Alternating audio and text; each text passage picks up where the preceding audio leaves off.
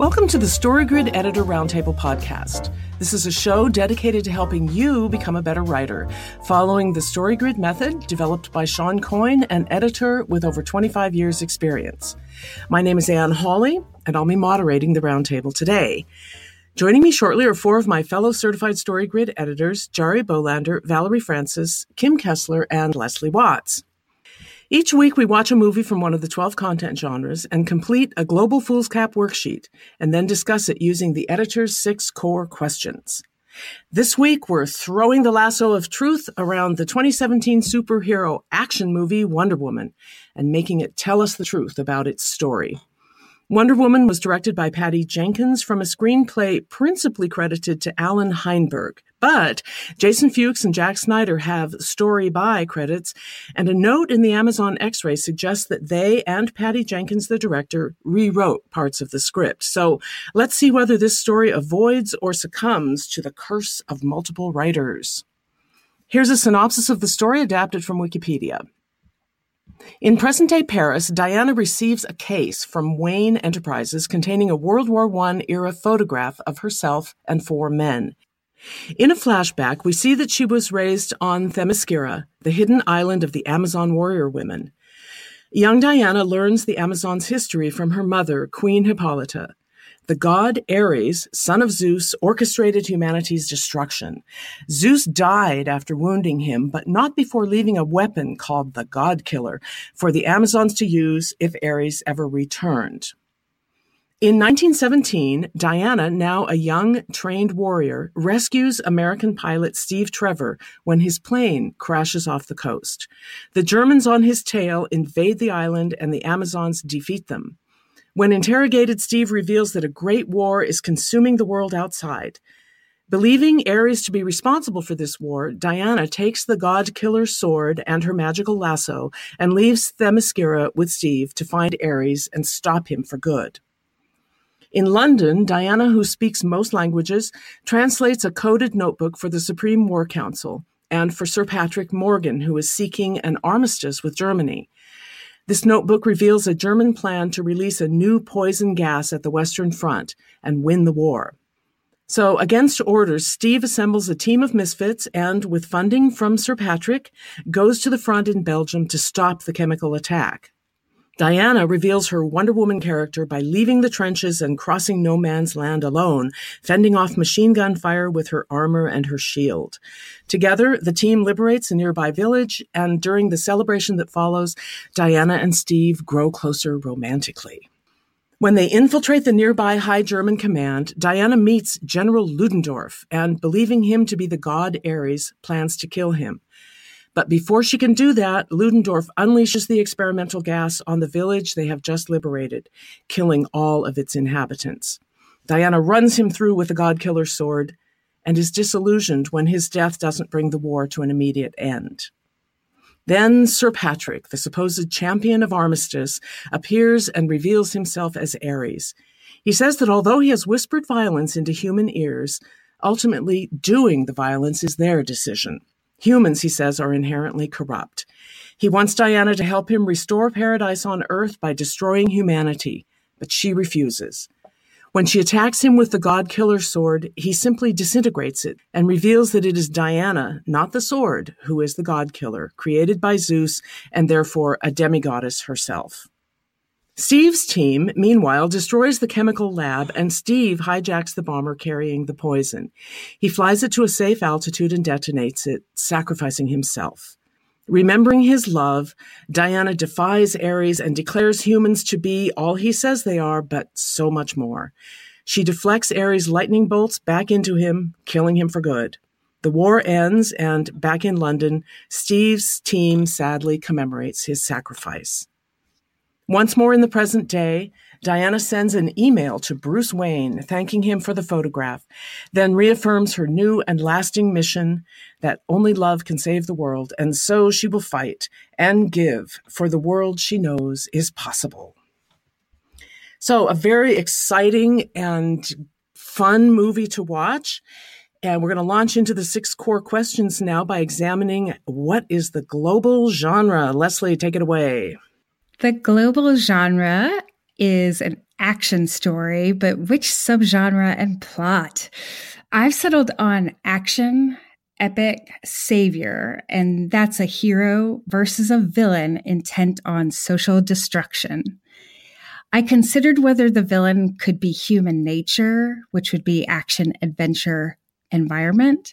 But in the core event, when Diana is truly at the mercy of the villain and then defeats him, Ares is the foe that she faces. He uses human nature as a weapon to destroy people so the gods can enjoy the earth without pesky human interference, but he's the big bad. Action stories don't require an internal genre, but Wonder Woman has an apparent one, which is worldview maturation. So Friedman's cause and effect statement for worldview maturation, that is literary critic Norman Friedman, describes worldview maturation this way. When a sympathetic protagonist with naive black and white views of the world and mistakenly conceived goals experiences a loss or trial that shows them the world is multi-layered and imperfect, they embrace better suited goals and actions. So Diana is sympathetic because she's in the dark about so much, but she is also quite determined. She possesses a naive worldview that war arises because of a single powerful bad guy that makes everyone start killing, but also about what it takes to defeat Ares, stick him with the pointy end of the god killer sword. And that naive worldview causes her to adopt the goal to end all war by killing Ares with the god killer sword. She can't hear that the situation could be more complicated than she understands it to be. At times, her attitude is like that of a petulant child. And my mom would say she comes by it honestly, given her mother's belief that the best way to protect her is to keep her in the dark, and that her initial success when she reaches the front blinds her to the bigger challenge she faces. Diana experiences a trial. Ares is a tough foe, and loss, the gas attack on the villagers, as well as Steve's death. And she learns that she can't defeat Ares with anger and violence.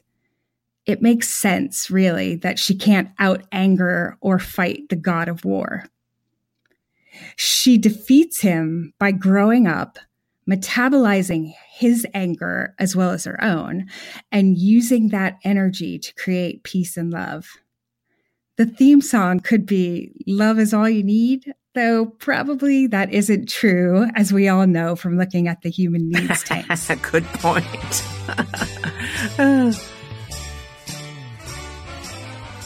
Yes, that's so great, Leslie. I totally agree with you that the internal genre is worldview maturation. What was really interesting in trying to determine it was I found lots of elements that set up a worldview revelation plot that are woven throughout the story. You know, the fact that she doesn't know that she is the god killer, and it's this information that's kept from her, this factual knowledge about herself. And so that was set up, and so I was tracking with that. But really, the climax does not revolve around that revelation. That comes fairly early in the ending payoff, where Ares just straight up tells her, you know, after he destroys the sword, that was not the god killer, you are the god killer. And so from there, we still have so much more that she needs to go through internally before she can defeat the villain. So the climax doesn't revolve around that. It revolves around, you know, her coming to that more sophisticated worldview, like you said.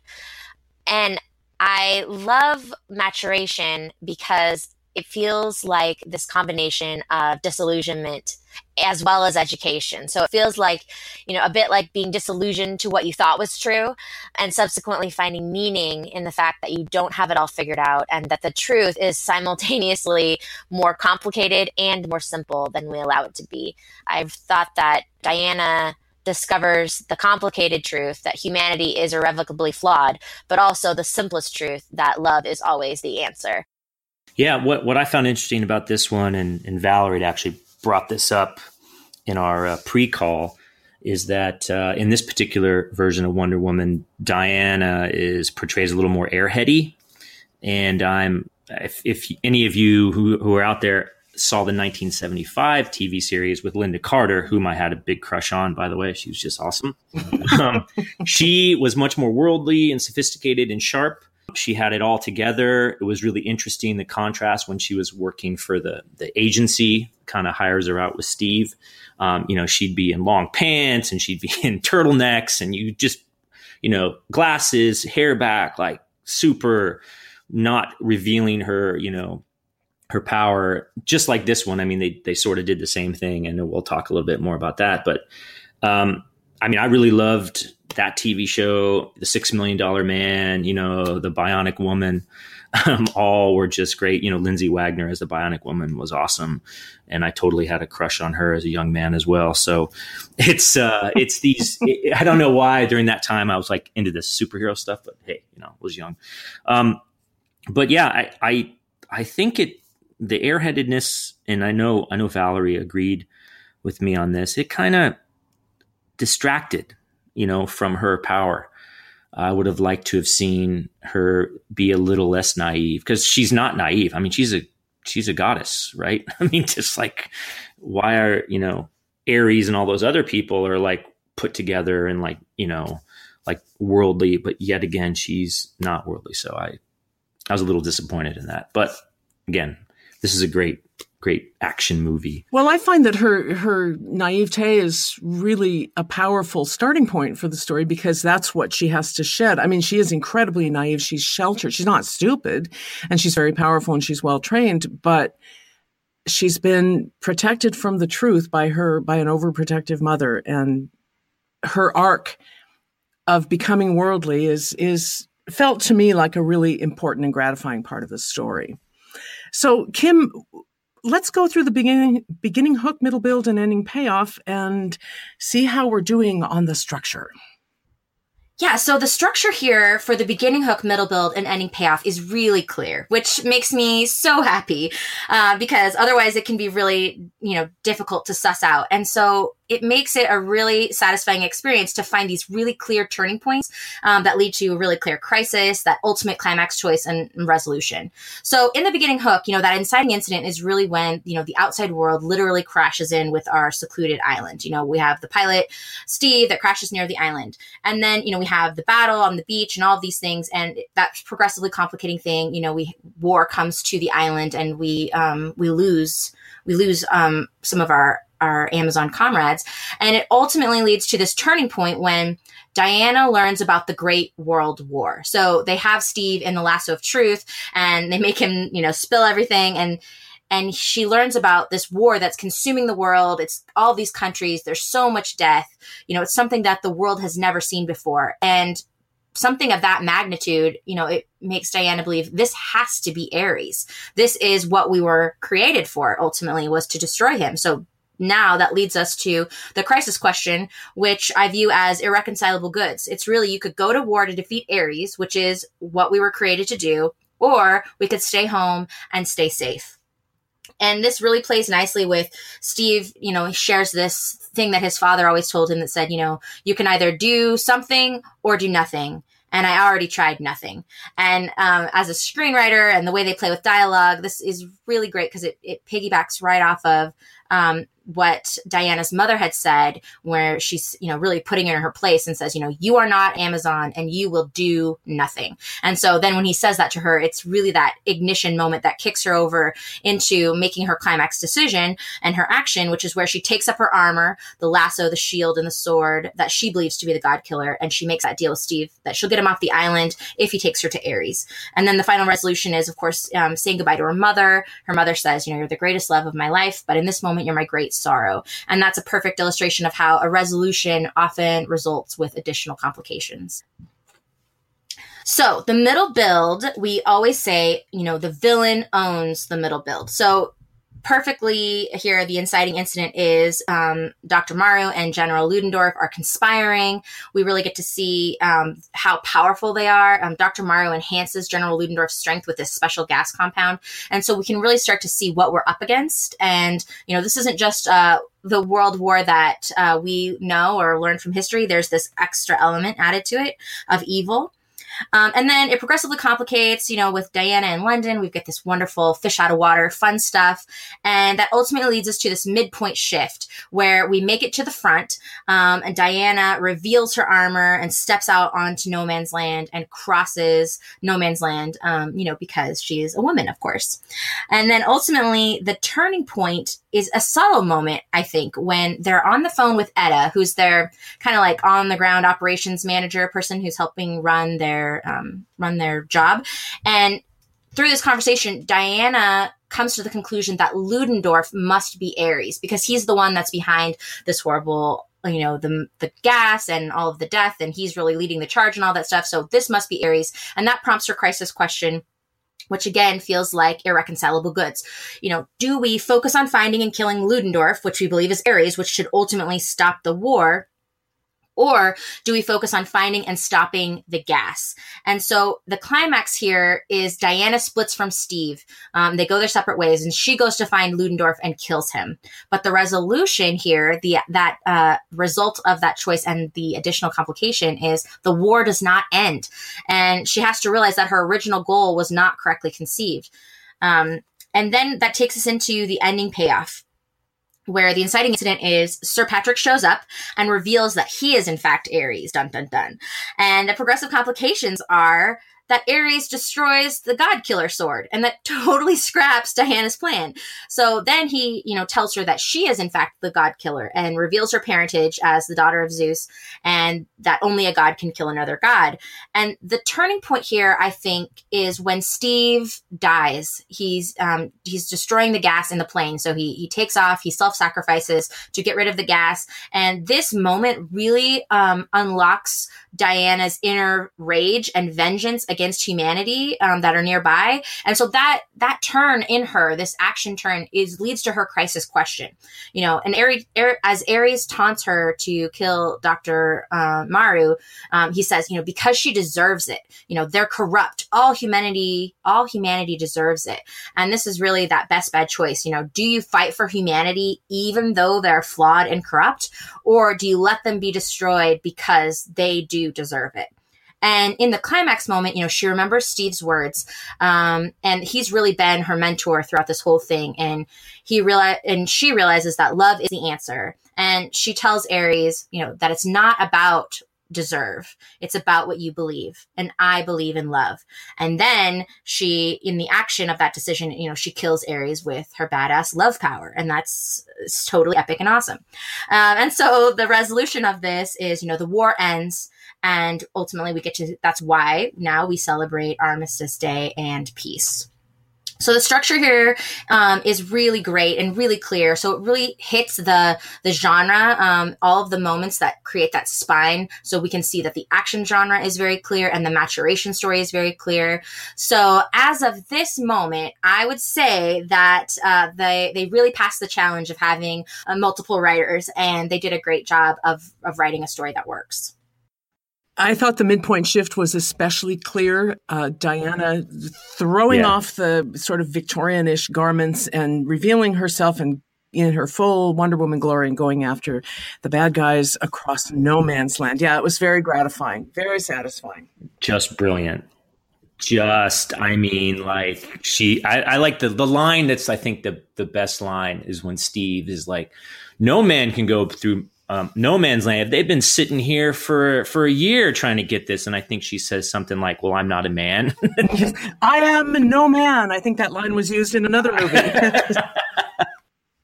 That is my girlfriend has seen this movie like 5 times. That's her favorite line, because it's just like there's the point where you're like, okay, she, as Wonder Woman, even though she's naive and they portray her that way, but all she wants to do is help people. I mean, like, there's no ego involved. I mean, she's a god. She is who she is, right?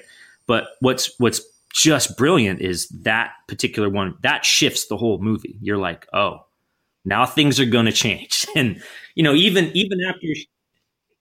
Yeah, I know. I got the shield, and even though, she goes over the trench, then Steve and the other guys go over the trench, and then they're like, no, don't do it. And then all of a sudden it's like, oh, she's like taking the brunt of it. And then they all kind of pour out and, you know, try to save the town. So really, I mean, talk about the perfect midpoint shift.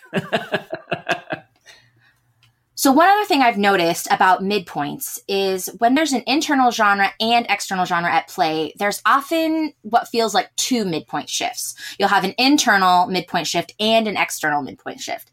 Now, I've observed that often the internal one comes first, and it's almost as if it's the fuel that they'll need going forward to continue on what they're doing. Now here, the internal shift comes almost exactly at 1 hour and 10 minutes. And it's when she's talking with Chief and they're around the fire. And I just want to stop here and point out that, yes, Diana is naive, but she's an idealist. And I love that about her. And I really enjoy, you know, the way she's portrayed in this, because I can really relate to that, idealist view, and it champions it for me. And I love it. So she's talking to Chief and she's asking him, you know, why don't you fight? I don't understand. And he mentions, you know, my people lost everything in the last war that we fought in. And she asks, you know, wait, why, who, what happened? And he says, you know, he points to Steve and he says, well, we lost it to Steve's people. And so at this moment, this is a great, you know, shift for her of cognitive dissonance. You know, it really forces her to look at the initial stages of the corruption of humanity. And she has to, you know, look at someone like Steve and Chief and that, wait, they're friends and they're getting along, but there's this legacy of, you know, war and violence against one another that, you know, humanity has. And it just brings in this additional complexity that she's not quite ready to deal with yet. And so she doesn't really have to deal with this again until towards the end of the middle build when they lose the village. The village is attacked with the gas, and she gets in Steve's face at that moment. She's really angry about everyone being corrupt. And so, yeah, so I just think it's important, you know, we have that amazing external midpoint shift where she, you know, reveals her armor and crosses the no man's land. But there's also these other midpoint shifts that are more internal. So that one's about her maturation story. And it's an interesting question which one comes first, and it's going to depend on what kind of story you're trying to tell. Does the external action change the character's internal point of view, or vice versa? So, Jory, take us through the obligatory scenes.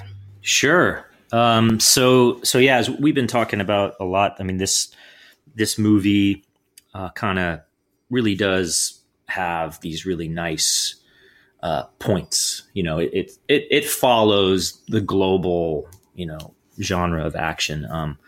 But on some of the obligatory scenes, it's a little unclear. At least one of them that we've all kind of agreed on, but we'll get to that in a second. So the first one, an inciting attack by the villain. This happens relatively quickly when the Germans find the island and attack the Amazons because they're chasing Steve. So that's really pretty clear. The second one, hero sidesteps responsibility to take action. And Valor and I had talked about this beforehand, and I don't really see this one. I mean, Wonder Woman's just like all in, good to go. Let's get after it. There's just no, she's like, I'm in. No convincing.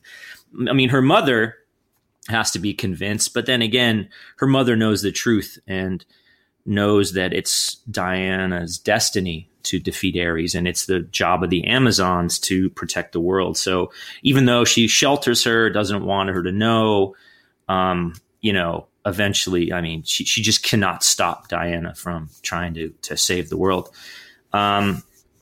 You know, forced to leave the ordinary world, the hero lashes out. And as we talked about before, you know, Diana's world is actually the one I'd rather be in than our world.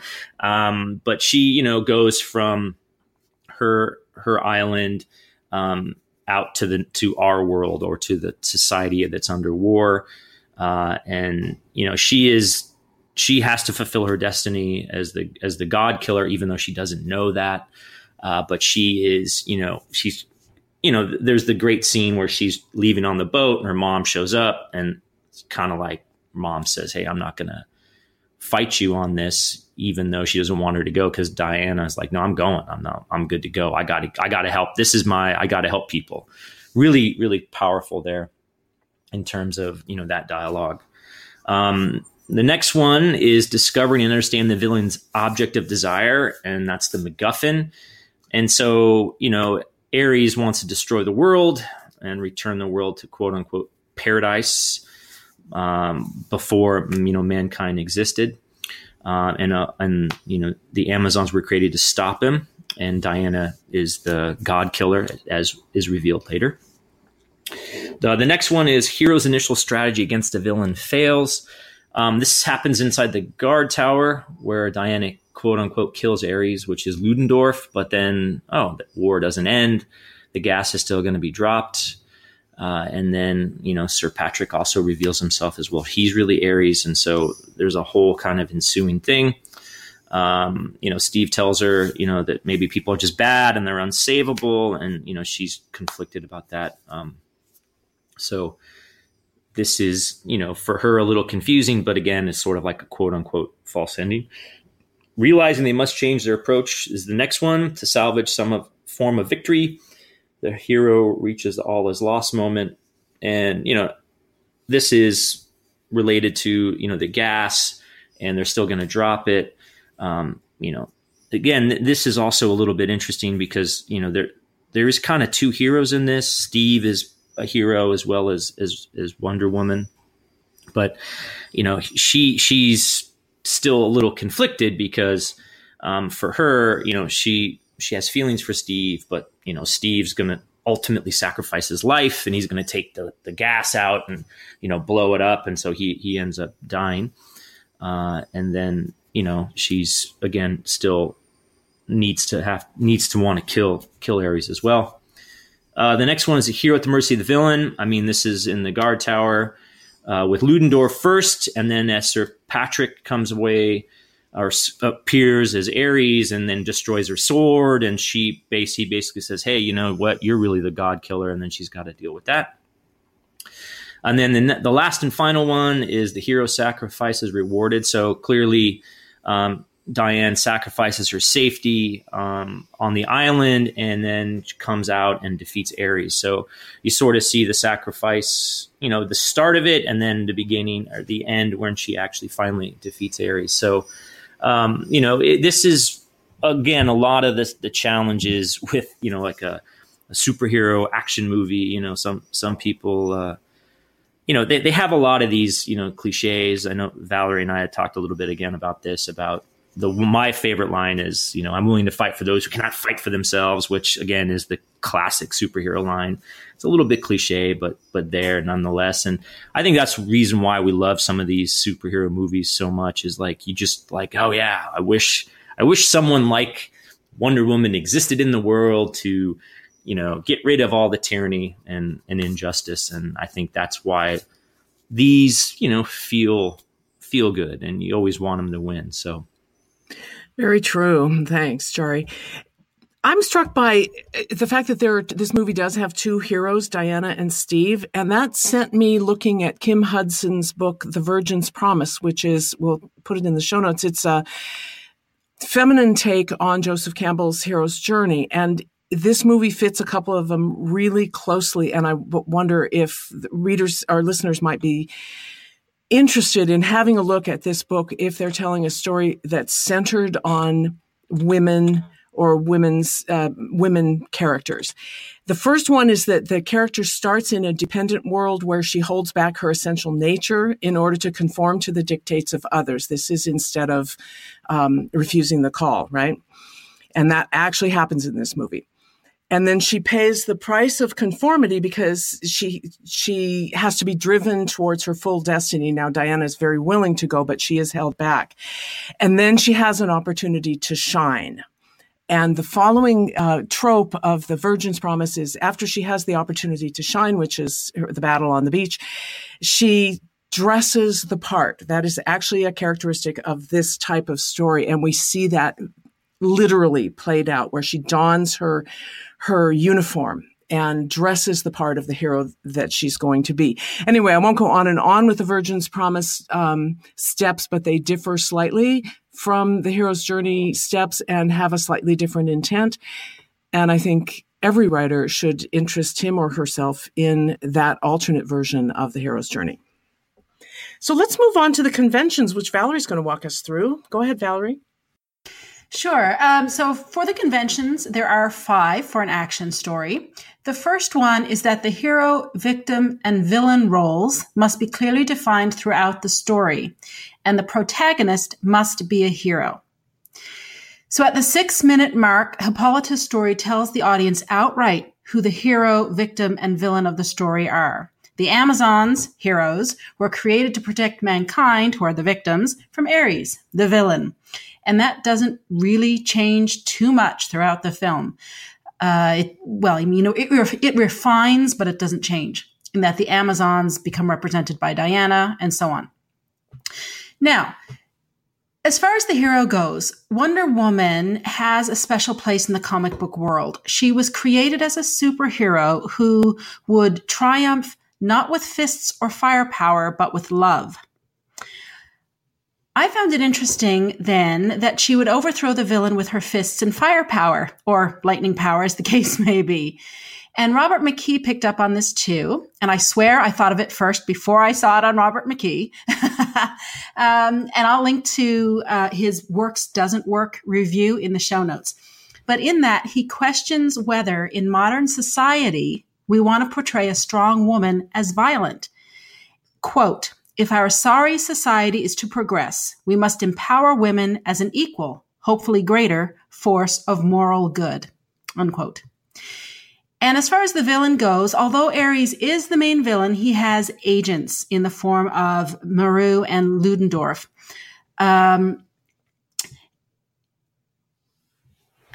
And they, as both he and Diana state, are guided by his suggestions, and they carry out his plan of evil. And I found it also, when I was doing some research, the director Patty Jenkins said that from her point of view, there isn't a bad guy in the film. That when she was making the movie, the whole idea is that in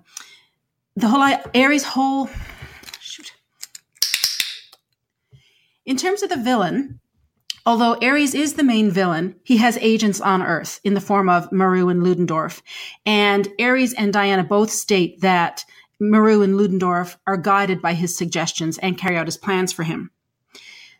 When I was doing some research for this, I found an interview with Patty Jenkins, the director, and she said that as far as she was concerned, there wasn't a bad guy in the film.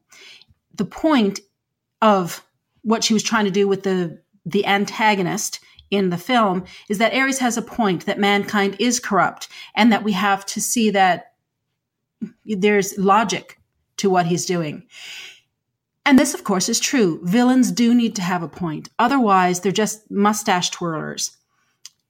I would argue, though, that there most certainly is a bad guy in this film. It's Ares, and he has agents Meru and Ludendorff. So I'm actually going to argue with the director of the film. Why not? The second convention is that the hero's object of desire is to stop the villain and save the victim. At the 28-minute mark, Diana states her desire to stop Ares. She says, quote, "Stopping the god of war is our foreordinance. As Amazons, this is our duty." She repeats some version of that throughout the film. I counted 7 additional times. I won't go through them all here, but I've listed them in the show notes. Ad nauseum, you say in the notes. Ad nauseum. Well, I think 8 times is a bit much. It's a bit much. Mm-hmm. So the third convention is that the power divide between the hero and the villain is very large. The villain is far more powerful than the hero. I don't think that's the case in this film, actually. Diana is definitely younger being a relative term when you're speaking of gods, and she is less experienced, but she's certainly not less powerful. Both Diana and Ares are gods. In fact, they're half-siblings, Zeus being the father of both. So in terms of physical strength, they're fairly evenly matched. Again, according to Robert McKee, Diana is even stronger than Ares. She does defeat him in the end. And I think that what Robert McKee has to say here is really interesting. So I'm just going to read a quote again from that Works Doesn't Work review that I've linked to in the show notes. Here's the quote. "The action genre can deliver a positive climax in just one of 3 ways. The hero overpowers the villain, the hero outsmarts the villain, or the hero does both, outsmarts and overpowers. Outsmarting doesn't mean Outsmarting means discovering a hidden flaw in the villain and, in a jujitsu-like move, exploiting it. Needless to say, a climax that pivots on the hero outsmarting the villain is far more satisfying than her overpowering him with brute muscle. But then, an amazing feat of outsmarting calls for a screenplay with mental muscle. Ares has no hidden flaw to discover, outsmart, and exploit. He's just weaker than Wonder Woman, so ripe for defeat. We're told that he was once the most murderous god on Olympus. If so, that doesn't say much for the power of Zeus and his fellow deities. I doubt that Satan, the Christian god of evil, would crumple like Ares. So Robert McKee is really not leaving any doubt as to where he stands on this film. And as I mentioned a minute ago, I also thought it was really interesting that given what Wonder Woman is supposed to embody, I thought it would have been more satisfying for me if she had outsmarted Ares, because that's what she's kind of all about. And it would have seemed more in character. Although, as Jari alluded to, this particular portrayal of Wonder Woman doesn't really emphasize her intellectual prowess. And I agree wholeheartedly with something Anne said a little earlier, that is, naivete doesn't mean stupidity. And it kind of felt a little bit like that in this film. Now, that said, I enjoyed the film. There's some great CGI and, it looks great on a big screen and all that fun stuff. But I have a little bias toward Wonder Woman, and I would have liked her to have been clever. All right, moving on. Speech in praise of the villain. Since there are many villains, there are also many speeches in praise of the various villains. So we've got 3. The first one is when Hippolyta reads the bedtime story to young Diana, and that's 6 minutes into the film. She talks about Ares' power and his defeat of all the gods of Olympus. At 24 minutes into the film, Steve Trevor gives a speech in praise of Dr. Moreau and Ludendorff. And at an hour and 51 minutes into the film, Ares actually gives a speech in praise of himself. Of course he would. He's Ares. And this is when he's trying to convince Diana to join him. Finally, there are like a zillion subgenres of action. I don't have the list in front of me, but there's a bunch. And each of those subgenres would have specific conventions. And so when I was coming up with this, initially I thought that the subgenre might be action duel, person against person. And the subplot within that is the hero chases the villain. That's the revenge plot. But that was kind of bothering me because Diana is not seeking revenge. So I went back and had a deeper think of it. Not particularly a lot deeper because it is a Wonder Woman. It's not Marathon Man. This is Wonder Woman. And I came up with the same conclusion that Leslie came up with at the beginning, which is the action epic person against the state savior, hero versus the villain intent on social destruction. Either way, it's pretty, whatever you want to label it, it's pretty obvious that Diana spends the entire film chasing Ares so that she can defeat him and, in her mind, restore peace to mankind. So those are the conventions. Excellent. I think the fact that there are 2 different strong heroes in this story helps cover some of these conventions because Steve covers a couple of them. He outsmarts his villain, who's kind of Ludendorff or the German army or Air Force, whatever it is, when he hijacks the plane and he sacrifices his life to, outwit the forces of evil that want to spray the gas all over Belgium. So it was interesting to me, and some of my sense of unease about the movie, although I totally enjoyed it, don't get me wrong, was the sense that there are 2 heroes kind of pursuing different stories in a way, different types of stories. I just wanted to say that this is an interesting case of a story that does have these palpable flaws, as McKee has called out and Valerie has pointed out to us. And yet I found it personally satisfying because the opening scenes on Themyscira reminded me of a little bit of how I felt on watching Black Panther. There's a powerful, secret, fully formed society with its own purposes and not a white person in sight. And here, the same thing, but not a male person in sight. And to me, the vision of women remaining powerful warriors and rulers and they're shown well into middle age. They have clear, wrinkles in their skin, and they're still warriors. This was so gratifying to me. It made me forgive a whole lot of later flaws and plot holes, because I was just really excited to see people like me represented as having agency and their own world and their own rules. And the reason I mentioned this is that this goes to the target audience question that every writer should be thinking about.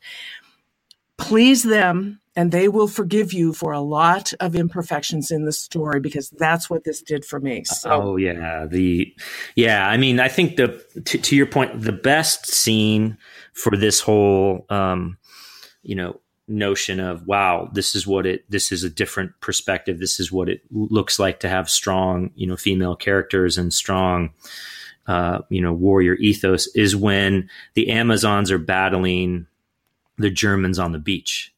I mean, how often do you see the skill level and the coordination? If you're not even need to be into violence to like appreciate, man, that's pretty tough what they're doing, rappelling down, archery, off the horse, and, all these sort of things. It's just such a powerful scene. And it really shows how the Amazons are gonna, they're there to crush Ares, or they're there to protect mankind. And believe me, you don't want to mess with them. And it's pretty cool. Well, and I thought that the scene before that, where we see the women just training, and they're all women, and they're just out there training the hell out of themselves, and without reference to an oncoming enemy of men. Just, this is what they do. This is who they are. This is their world. That was so gratifying to me that I was just like, I don't care what else happens in this movie. I love this movie. Yeah, it's the equivalent of the Spartans, right? No, they're the equivalent of the Spartans. I mean, this is 300, right? Yeah, that's what Which is why I think Wonder Woman should look more like Steffi Cohen. And I'm totally putting Steffi Cohen's Instagram link in the show notes, because she is amazing. She can squat like 500 pounds. That's what Wonder Woman should look like. Impressive. In my opinion. Very impressive. I totally agree with you. Or Serena Williams, or somebody like that, or a genuinely athletic female body. But anyway, to get the movie made, you had to have a very, very beautiful woman with very thin thighs. And that's what we got. At least she's a woman, and she does cool stunts. So I just want to point out really quickly, Anne, everything that you're saying about the beginning on the island with the women and how they're training, and that it's so satisfying to see. That actually what Robert McKee said, it really bothered me. He's saying, the danger of portraying strong women as violent, and, the need for them to be a moral good. And okay, so what it brought up for me is it's this random callback to when I was a kid. We watched the movie Little Women, and there's this line in it where they're talking about whether or not women should have the vote, women's suffrage. And the men there, they're in support of, women having the vote, but they're saying it's because, women need to be this force of moral good to help the corrupt men, even things out. And, the main character, Jo March, she says, I don't think women should have the right to vote because we're good, but because we're equal parts of this society. So I guess it just bothers me that if we're saying that women are equal and we want strong female characters, then however the character needs to show up for the story is how she needs to show up for the story. And whether that's with physical strength or physical violence, then that's it. And it shouldn't be, because we need to show women this way, that we need to show a character a certain way. Here in Wonder Woman, Diana, she is morally good. She is both strong and able to defend herself and the powerless, as well as, she's both physically strong and able to protect herself, and she's willing and able to defend the powerless. So she has that amazing, she's both things. And so I just think that comment rubbed me the wrong way, because it seems like it's missing the point, about what we want out of our female characters. Yes. Holy heck yes. Kim, I'm going to find a clip of an audience entirely composed of women shouting and screaming in applause. Awesome. Yes. Thank you. Yes. Leslie, let's go on to the point of view and narrative device for this movie. Okay, so Wonder Woman begins with a first-person point of view framing story when Diana is in present-day Paris. We could call this portion the I as Witness, which Friedman talks about in his point of view in fiction. Because she's the same person, but she tells the story as if she's observing her own experience from a great distance in time, certainly. Through this, we know that she survives whatever ordeal she's going to face, and this creates dramatic irony because we know more than the character in the past. But we also experience a combination of mystery and suspense. Present-day Diana knows the lesson she's going to learn from the events of the story, but Diana of the past possesses the same ignorance that we do about that same lesson. In the present, Diana receives a photo with 4 men we later learn are her companions on this adventure. And the photo triggers her memories of childhood, where we follow her training in summary until one day when Steve and German soldiers crash into her world and she becomes involved in the war to end all wars. So the bulk of the story is told in that flashback. Present day Diana disappears and is replaced with what Friedman calls the camera. So we have access to the characters' words and actions, but not their thoughts or feelings, other than what's apparent from the outside. We stay with Diana through most of the film, but we see occasional scenes where she's absent, which provide more dramatic irony when we learn what her mother discusses with her aunt, as well as what the Germans are up to. This doesn't happen, though, until we're firmly settled into the story. That's a really interesting point. Those alternate points of view, the scenes where Diana's not present, didn't really strike me, but you're right. They're there and they do carry some important burden of the story. So go on to the objects of desire, please.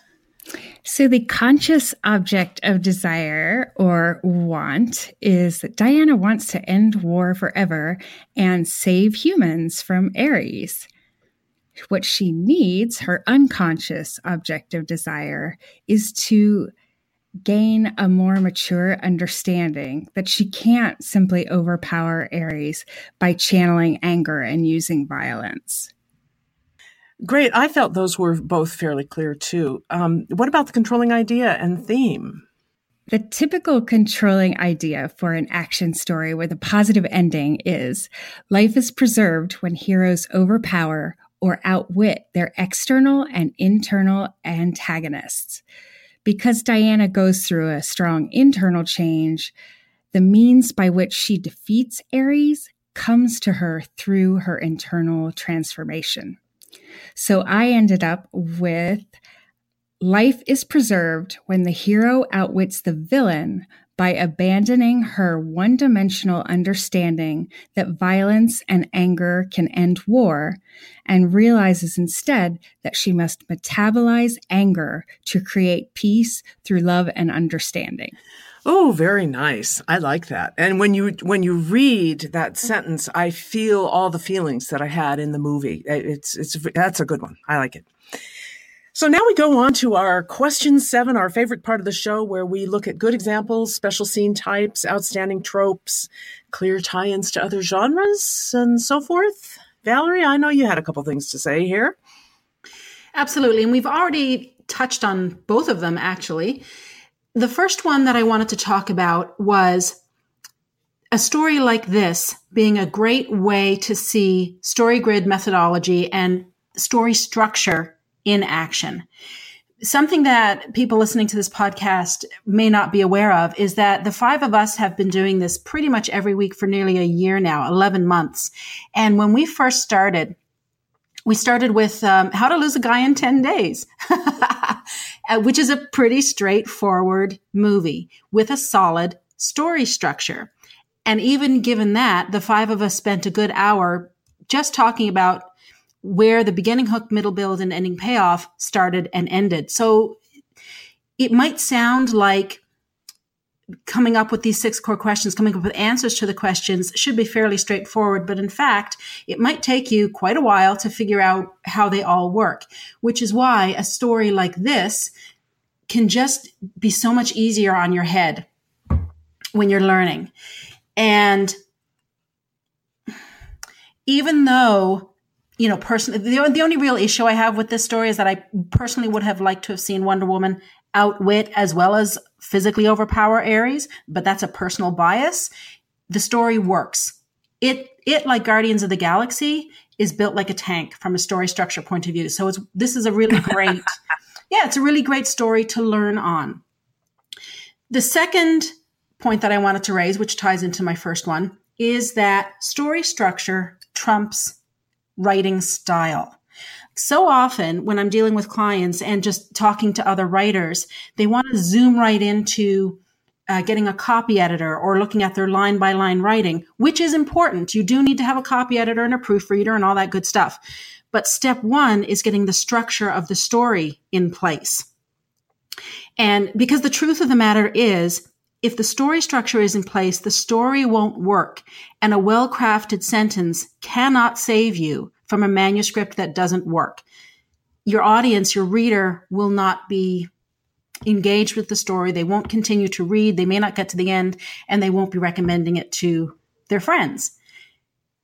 The other side of that is if your story structure is really solid, but maybe your line by line is a bit weaker, you can get away with that. And I'm putting get away with in quotes because personally I'd like to see, and what I strive for in my writing is to have strong story structure and strong line by line writing, which I think is ultimately the goal.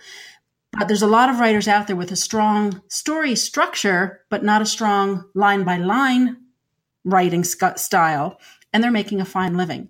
Now, a couple of our fellow StoryGrid editor colleagues, Julie Blair and Shelley Speary, came up with a great cheat sheet, I guess you'd like to call it, of what the 5 different types of editors are and what they do. And I'll put a link to that in the show notes. So if you're like me, when I was starting out, I didn't even know there were different types of editors. I just knew I needed an editor to do something with my first book, and I wasn't even sure what.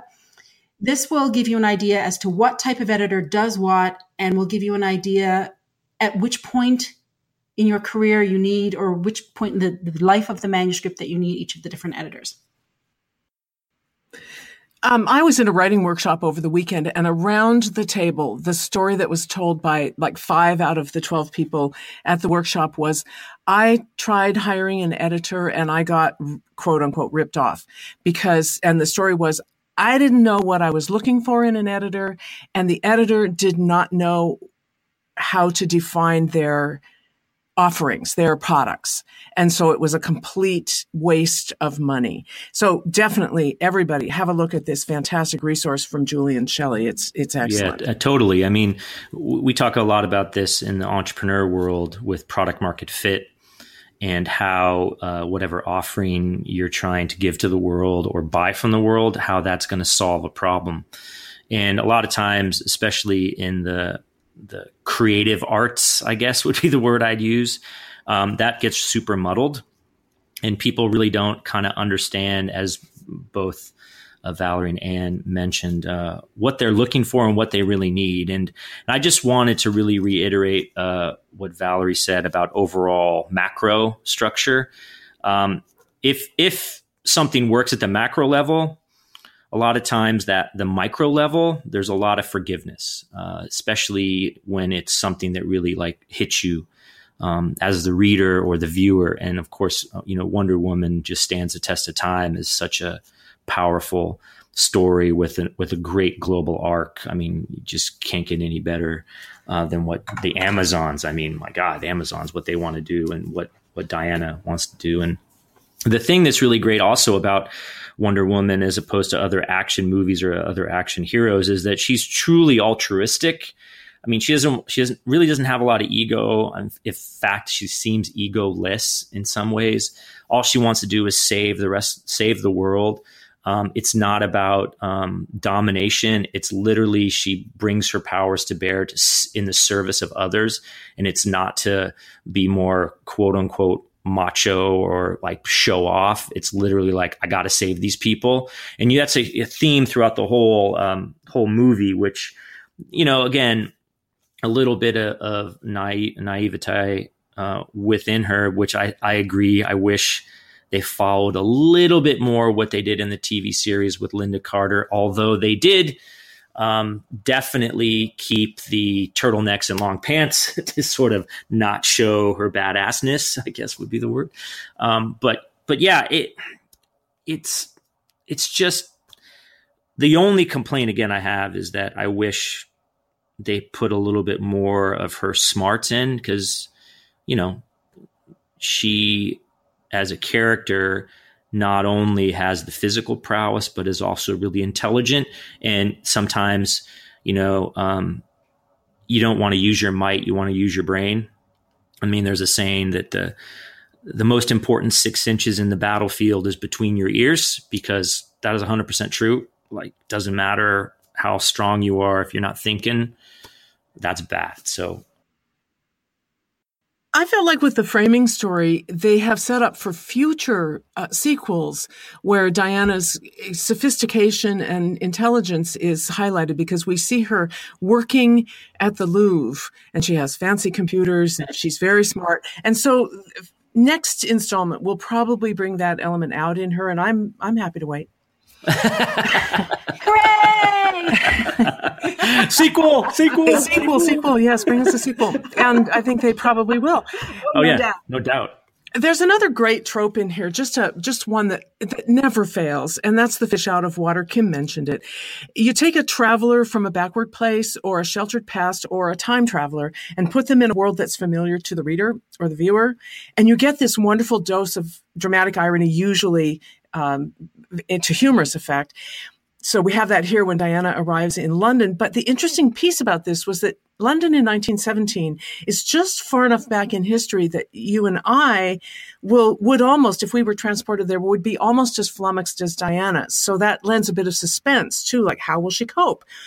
And then in the midst of all that, we get the dressing room scene. It's a familiar, fun trope. It's a montage of trying on outfits. I've seen it done over and over, coming out of the dressing room wearing something else, or another kind of montage where the character is trying different things on to find out how they will be able to fit in or blend in. And the humor of her not understanding restrictive ladies' wear from 1917 was excellent. So you can use this. This does not depend on cinema. This is a writing trope that you can use to good effect. Fish out of water. If you need some comedy, stick them in an unfamiliar situation and either terrify them or let us laugh at them. Yeah, I mean, it does. You're right. It's like one of those, it's like a little break, I think we talk a lot about this. Yeah, well, we talk a lot about this in writing. You just can't go, up to 11, up to 11, up to 11, up to 11, up to 11 all the time. You're just going to wear the reader out. In fact, you'll even wear out the person or the audience that's watching the movie. You need these little breaks where the lull in the action is, okay, let's reset. Let me calm down a little bit. You can't just go action, action, action, action. You kind of want to see some humanity as well, which again, that's the best fish out of water, trying on all the outfits is pretty awesome. And then the one last thing I want to say is, in the overall list of highest grossing superhero movies of all time, Wonder Woman is number 6 and Black Panther is number 1. So top 10. Top 10. So we can be pretty sure of a sequel. Yeah, I don't think there's any doubt. I mean, they're going to make Ant-Man 2 or whatever they're going to call it, and that didn't do as well. I mean, again, it's these again just brilliant. I mean, DC Comics and even Marvel, for whatever reason, there's this resurgence of all these superheroes, these comic book characters that are coming back to life. And, like we talked about in the Hurt Locker, it may just be society's time where they kind of need to feel heroes. They need heroes, and they need to find a hero. And